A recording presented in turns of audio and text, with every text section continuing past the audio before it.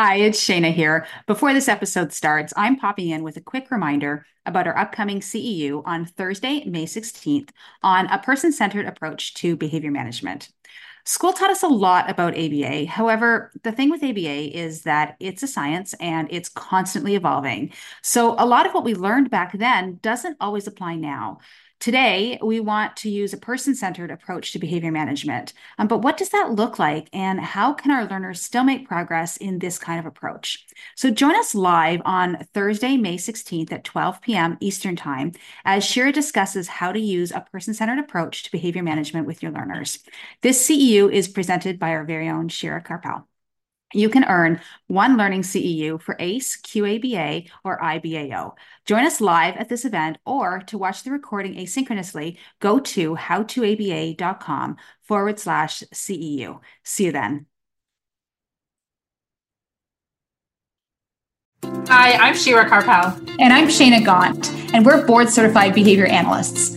At How to ABA, we provide practical resources, community, and support to ABA professionals. In each episode of our podcast, we will be having real conversations with real people, sharing real stories about ABA. We'll share relevant strategies and actionable tips that will make us all better ABA practitioners. It's the ABA content you need that you're not going to learn in a textbook. It's our 25th podcast episode, and I can't believe we got this far. But in honor of our 25th episode, we thought that we would review the top 5 things that we've learned that we wish we knew when we were new BCBAs. And these are also things that we've talked about with a lot of our guests that we've had on the podcast. So here we go. The top 5 things I wish I knew as a new BCBA. Number 1 is be sensitive to parents and culture.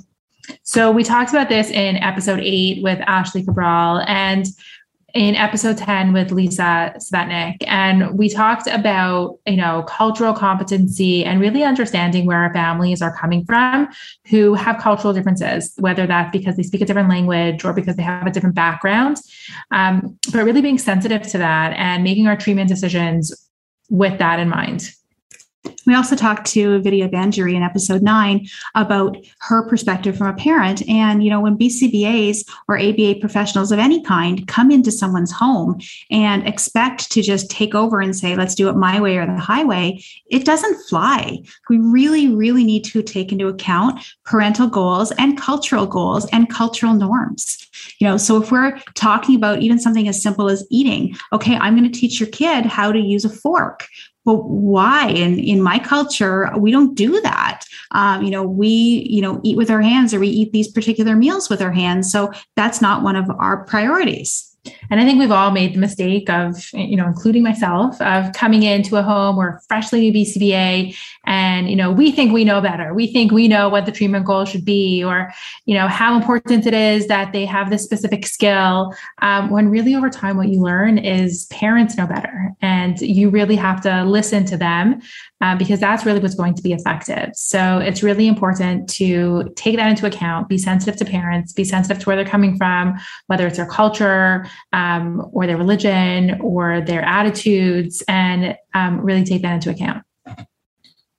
The next thing is number 2 is be an open communicator. Now, we talk about this in terms of, most of us work with people.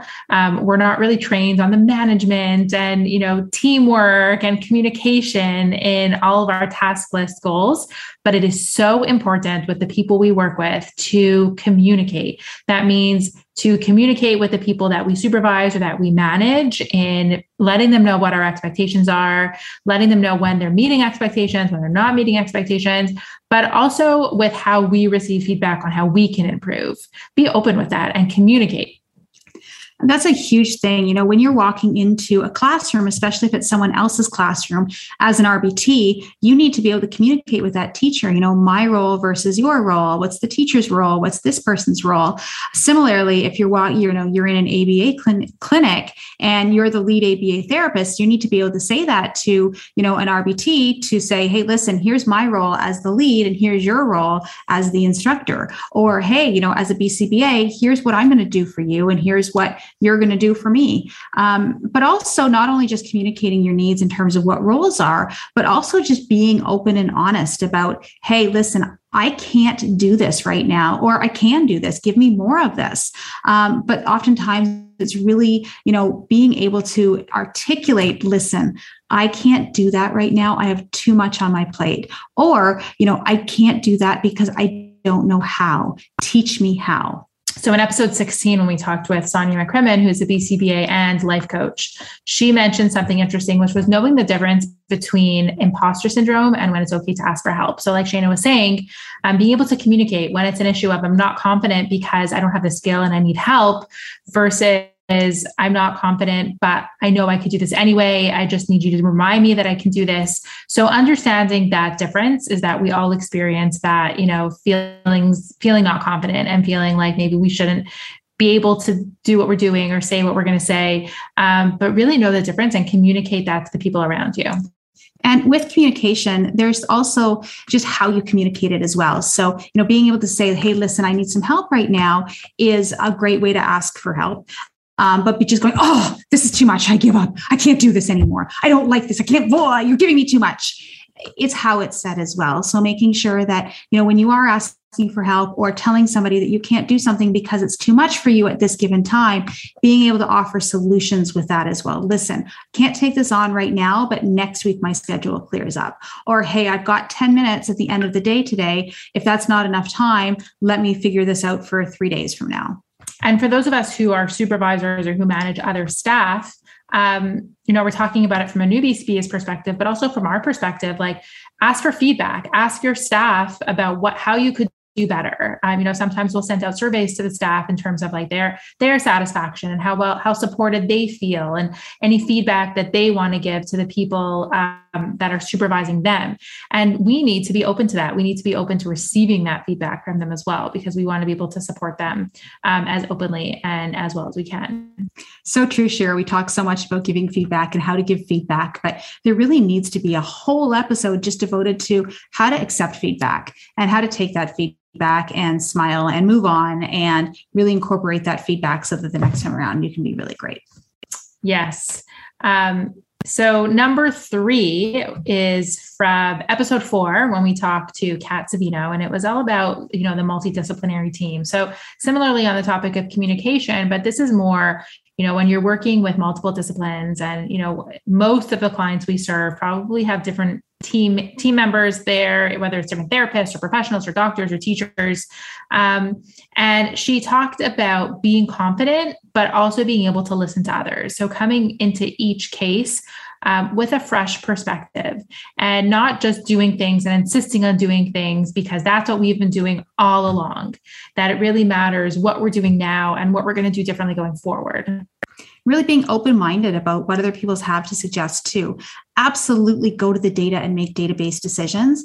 However, also keep in mind that these other disciplines have really great things to offer. I know, and be humble about it. We come into the field often after passing the exam and we're like raring to go and everything has to be ABA and it's all going to be our way. And what you learn is that we don't have all the answers. And often I will actually seek out other professionals now because I don't want to have all the answers. I want to participate with them and I want to collaborate with them because I've learned over the years that we just can't do it all. So that humility is really important. And there's so many individuals out there, and every single individual is an individual. They're so unique. So, having that multidisciplinary approach at your fingertips is huge because you want to be able to, go at, this from a whole bunch of different perspectives. And number 4 is becoming, more important than ever with, having a lot more voices from the autistic community coming out and being able to explain to us about their experience with ABA or their experience with autism. And us as professionals, a lot of us primarily serve the autistic community. We really need to listen to those voices. When we came into the field, many years ago, it didn't exist. These conversations weren't happening. And now that they are happening, we really need to listen to those voices and those individuals who are telling us what the community needs. and modify our teaching techniques, right? So in episode 11, when Summer Mingo came on, she was talking about implementing skill-based treatments over compliance training, right? So, 20 years ago, we would go in and say, listen, like, we need compliance training. It's all about them listening to us and making them do what we tell them to do. Come on, what is that? Let's look at what skills are they missing and what skills can we teach versus you need compliance and you need to listen. Yeah. And I think with the conversations that we're having with the autistic community, is our field is changing and our field has to continue to grow and to improve. Which really brings us to our most important and our fifth point that comes up almost every episode, and that's keep learning, keep growing. Our field is changing as the conversations change and as more information is coming out there. And we as practitioners and as professionals really need to keep up with the training and with the learning. It's really a lifelong process. If you're in this field, you just have to continue to learn and seek out the knowledge. It's not going to come to you. Like, you have to look for it. I joke around because, when I was 25, I thought I knew it all. And now that I'm no longer 25, I feel like I don't know anything. Life is really about that learning, and, you don't need to know it all. You may think you do at 20, but you really don't need to know it all. And it's really about knowing where to get that information and how to seek that out. Yeah, I mean, we talked in episode 17 with Tammy Kaiser, who, became a BCBA or is working towards her BCBA, much later after certain life experiences, and, her passion for seeking out the knowledge that she's interested in and she's motivated to learn. We really have to learn from that and continue to seek out, whether you're becoming a BCBA at 25 or at 55, it's continuing to change and to grow and to evolve. So keeping that in mind, that you really have to keep learning. But realistically, Shira, that's why we started ABA, or How to ABA, is because we wanted this to be a community for other professionals, to be able to share our resources, but also to hear what other BCBAs are saying and to be able to just share ideas and have a community to turn to, because it can be lonely out there. Yeah. So really to know that we can, you can ask for help in our community. It's a safe place where you're supported, but you can also learn. So, it's about being open and communicating with other professionals, taking part in our CEUs, whether they're live or recorded, and continuing to learn new content and new material and stuff that's new to you, because it's a continuous journey of learning and doing better. And then sharing that with others. Like, part of what we're doing is building the community, because we think that sharing with other professionals is such an important part of what we do. And helping each other along the way, because we all do very similar things and we really should all be there to support each other. So that's really why we created the community and the resources that we offer as a place where you can go to ask for help and to continue to learn.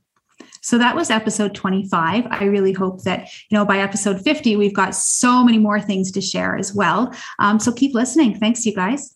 Thanks for joining today's conversation. Wherever you get your podcast, please go and subscribe, rate, and review so others can find out about us too. For more from How to ABA, including free resources and ABA materials, visit our blog at howtoaba.com. And make sure that you're following us on social media for more practical tips and updates.